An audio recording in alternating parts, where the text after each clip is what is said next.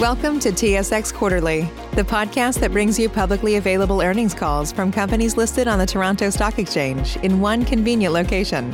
Gone are the days of looking through confusing websites. You'll find the important information right here. Enjoy the call.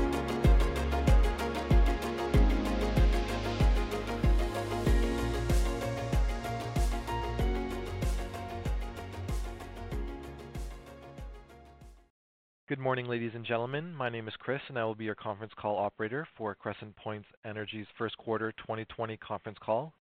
This conference call is being recorded today and will be webcast along with a slide deck, which can be found on Crescent Point's website homepage. The webcast may not be recorded or rebroadcast without the express consent of Crescent Point Energy. All amounts discussed today are in Canadian dollars unless otherwise stated. The complete financial statements and management's discussions and analysis for the period ending March 31st, 2019 were announced this morning and are available on the Crescent Point, SEDAR, and EDGAR websites. All lines have been placed on mute to prevent any background noise. After the speaker's remarks, there will be a question and answer session for members of the investment community. If you would like to ask a question during this time, simply press star, then the number 1 on your telephone keypad. If you would like to withdraw your question, please press star 2. During the call, management may make projections or other forward-looking statements regarding future events or future financial performance. Actual performance, events, or results may differ materially. Additional information or factors that could affect Crescent Point's operations or financial results are included in Crescent Point's most recent annual information form, which may be accessed through the Crescent Point, SEDAR, or EDGAR websites, or by contacting Crescent Point Energy. Management also calls your attention to the forward-looking information and non-GAAP measures sections of the press release issued earlier today. I'll now turn the call over to Craig Bryksa, President and Chief Executive Officer of Crescent Point. Please go ahead, Mr. Bryksa. Thank you, Operator. I would like to welcome everyone to our first quarter 2020 conference call. With me today are Ken Lamont, Chief Financial Officer, and Ryan Gritzfeldt, Chief Operating Officer. As the operator highlighted, this conference call is being webcast along with a slide deck which can be found on our website. During today's call, we will discuss our strong first quarter financial and operating results, how we are managing our business in the light of COVID-19, and the decisions we have made, including our key priorities in response to the current environment. Our first quarter results show continued progress following our successful 2019, where we significantly reduced our net debt and improved our cost structure. We have continued to maintain capital discipline and strong execution in 2020, providing us with greater flexibility to manage our business and adapt to new pricing forecasts. In the first quarter, we continued our operational execution despite shifting to a modified working environment, reduced our net debt by completing the $500 million sale of our Saskatchewan gas infrastructure assets, delivered $50 million of permanent operating expense savings, reduced our capital budget by $75 million with no associated impact to production, took decisive action to revise our operations and capital plans in response to the rapidly changing macroeconomic environment, and continued to actively manage risk through our hedging program. Our results demonstrate both our command of those elements that are within our control and our focus on discipline and sustainability. I'm very proud of how our people have responded to the challenge posed by COVID-19. We all need to play a role and work together in this very important time to physically distance ourselves and to flatten the curve. Our operational teams and office staff have done a tremendous job to maintain our production in a safe and responsible manner while ensuring their own health and safety and that of the communities in which we operate. Our proactive investments in remote well monitoring and optimized workflows have given us a competitive advantage and have allowed us to successfully mitigate any negative impact to our field production. As I mentioned earlier, our focus on safe operations has yielded impressive results this quarter, and we continue to see positive trends in our hazard identification program and risk mitigation efforts. We plan to share more detail of our operational execution and safety measures within our upcoming sustainability report, which will be released in June of this year. Since the start of 2020, we have taken additional measures as part of our operational and capital planning processes to sharpen our focus on returns and protect our balance sheet. We have proactively adapted to the commodity price uncertainty by reducing our capital activity by approximately 40%, shutting in approximately 25,000 BOE per day of production, identifying new cost-saving measures across the organization, shifting capital to later in the year to provide additional flexibility, and making the difficult decision to lower our quarterly dividend and suspend our repurchases under our NCIB. During this period of volatility, we are focused on continuing to protect our balance sheet and financial liquidity, as well as our long-term value of our assets to enhance our overall sustainability. Over the past 2 years, our team has worked tremendously hard to steer the company in the right direction. We will continue to maintain a steady hand on the wheel, keeping a clear eye on our key value drivers. We will also remain flexible and returns focused and continue to reduce costs while aiming to balance our cash inflows and outflows to protect our overall financial position. With that, I'll now turn it over to Ken to provide an update on our financial highlights. Great, thank you, Craig. During the quarter ended March 31st, 2020, our adjusted funds flow totaled $310 million, or 59 cents per share diluted. This was driven by a strong operating netback of $22.41 a BOE. For the quarter ended March 31st, 2020, our development capital expenditures totaled $320 million, or approximately half of our revised annual budget. During the second quarter, capital expenditures will be minimal due to normal seasonal breakup and largely limited to completing projects that were initiated during the first quarter. As a result of our recent shift in our capital program, we expect to incur the bulk of our remaining 2020 budget during the fourth quarter. This shift provides us with added time and flexibility to make further adjustments to our program if necessary. Given our focus on returns and balance sheet strength, we will review any discretionary capital spending in context of the commodity prices and the overall environment. Net debt as of March 31st, 2020 equated to approximately $2.3 billion, down from approximately $3.9 billion in the prior year. Cash and unutilized credit capacity as of March 31st, 2020 was over $2.5 billion. During the quarter, we repaid a senior note maturity of $158 million with our next set of maturities in the amount of approximately $185 million, not due until the second quarter of 2021. In addition, our credit facilities are not due for renewal until October 2023. As a part of our risk management program to protect against commodity price volatility, we have currently hedged on average over 65% of our oil and liquids production, net of royalty interest, throughout the remainder of 2020. We will remain disciplined in our approach to layering on additional hedges in the context of commodity prices to further protect funds flow in 2020 and later years. Due to a significant decrease in the independent engineer's price forecast, due to concerns over the global demand and supply for oil, Crescent Point incurred a non-cash impairment charge of $3.6 billion, or $2.7 billion after tax, which resulted in a net loss of $2.3 billion for the quarter ended March 31st, 2020. The impairment charge does not impact the company's adjusted funds flow or its credit capacity, and is reversible in future periods should there be indications of change in value, including higher commodity forecast prices. I will now turn it over to Ryan to provide some highlights on our operations. Ryan? Thanks, Ken. In the first quarter 2020, we produced 141,330 BOE per day, comprised of over 90% oil and liquids. As Craig mentioned earlier, we continue to realize internal efficiencies and unit cost savings, delivering outperformance in our operational year-to-date results. These successes have allowed us to reduce our annual budgeted capital spending and operating expenses for 2020.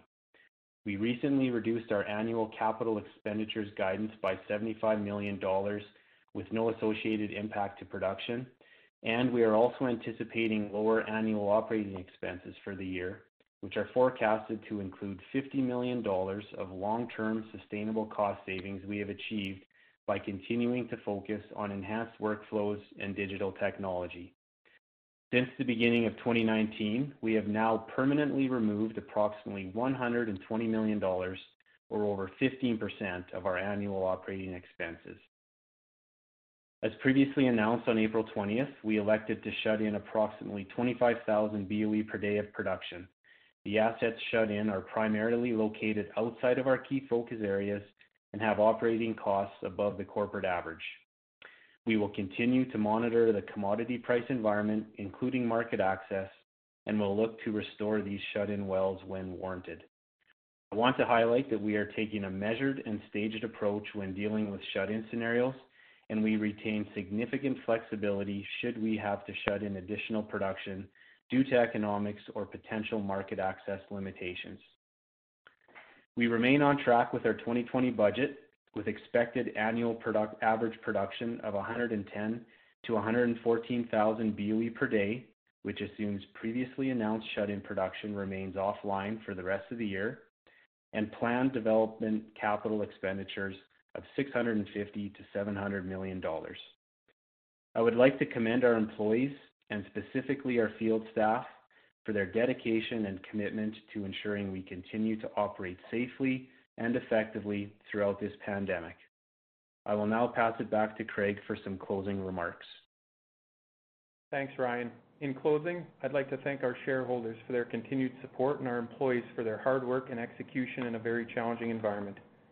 While we cannot control commodity prices or the pandemic, we are, as an organization, doing everything within our power to enhance our flexibility and ensure we emerge from this period of uncertainty in a strong position. Our high netback assets and our committed workforce form the core of our competitive advantage, and they have proven their resilience and agility in these trying times. Our industry and all of us as stakeholders need to work together during this period of rapid change and uncertainty. By doing so, we can protect each other's health and safety while ensuring successful long-term relationships with all of our stakeholders. At Crescent Point, we strive to manage our business the right way, with continued discipline, operational excellence, and a focus on sustainability in order to generate value for all our stakeholders. On that note, I would like to invite those interested to attend our virtual annual general meeting, which will be held next Thursday, May 14th. Please see our website for more details. I will now open the call for questions from the investment community. Operator, please open the line for questions. Thank you. As a reminder for members of the investment community, if you would like to ask a question, please press star, then the number 1 on your telephone keypad. If you would like to withdraw your question, please press star 2. We will pause for a moment to compile the Q&A roster. Your first question comes from Travis Wood, National Bank Financial. Travis, please go ahead. Yeah, thanks. Good morning, all. Trust you're all doing well. Maybe a two-part question here. First, could you give us a sense of, how you're thinking about the budget? I know it's been recently set, but kind of how you're thinking about that $650 to $700 million as we think about the forward strip. That front end of the strip continues to compress lower, it feels like. So maybe just some context around the thought process of setting that $650 to $700 and if there's much wiggle room left there. And then the second part that kind of aligns with that is the shut-in volumes, and is there more shut-ins that we could see if we continue to stay in this kind of $25 to $30 environment? Those are the two. Thank you. Thanks, Travis. It's Craig here, and I hope you and your family are all doing well through this. Maybe what we'll do is I can take the first part of that, and then I'll pass the shut-ins to Ryan. He's been doing a lot of work on that in the background. But, as far as the budget goes, we set the new budget when we brought that press release out, call it whatever it was now, a few weeks ago. The focus for us as a management team was to really have a lot of flexibility within that budget. So if you look at that $650 to $700 million guidance that we've got out there, a big component of that is really being spent in the later part of the year. So, if you look at the remaining capital, the majority of that, 65% of that capital is in Q4.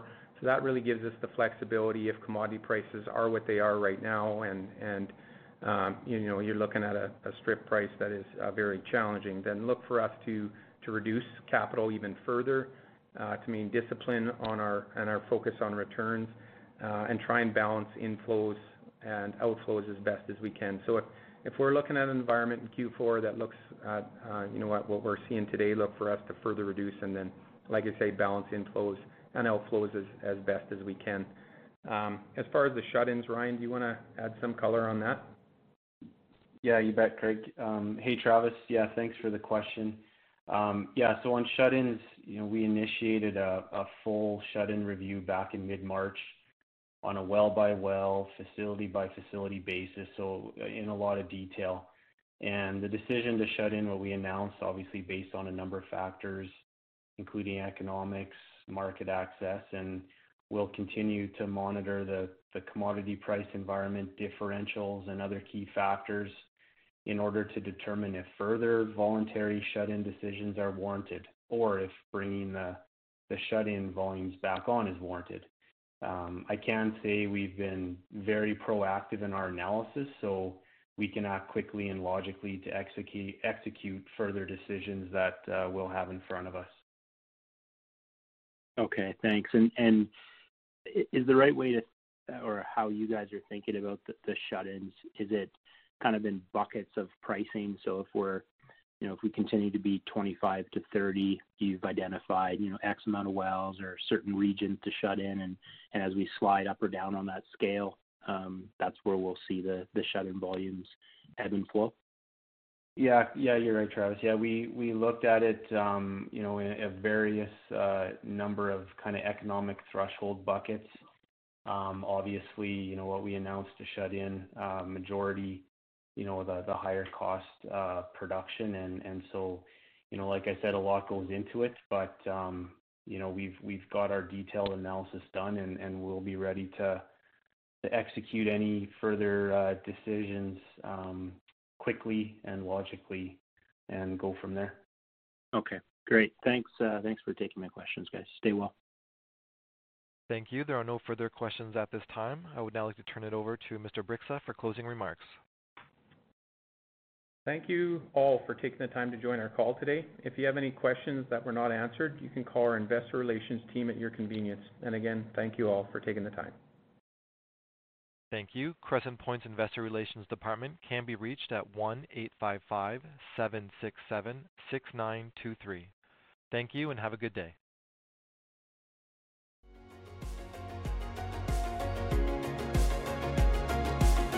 Thank you for listening to TSX Quarterly. If you enjoyed the cast, remember to leave a good rating. And remember, for any additional inquiries, please consult the company's investor relations section on their website.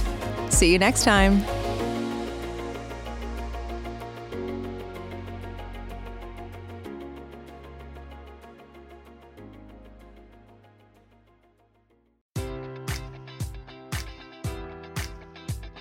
Enjoy all your favorite sports like never before at BetMGM. Sign up using code Buckeye and receive up to $1,500 back in bonus bets if you don't win your first bet. When you register with BetMGM, you'll get instant access to a variety of parlay selection features, live betting options, and the best daily promotions in the business. And with BetMGM at your fingertips, every play and every game matters more than ever. Place your money line, prop, or parlay bets with the king of sportsbooks today. Sign up using code Buckeye and receive up to $1,500 back in bonus bets if you don't win your first bet.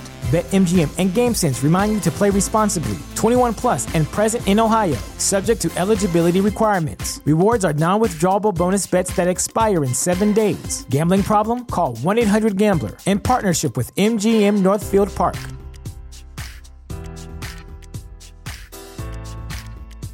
Sick of being upsold at gyms? My guy, you're currently a base member? For $90 more, I can upgrade you to our Shred membership. For $130 more, you'll be a Swole member. And for just $300 more, you'll reach Sweat Platinum. At Planet Fitness, you'll get energy without the upsell. Never pushy, always free fitness training and equipment for every workout. It's fitness that fits your budget.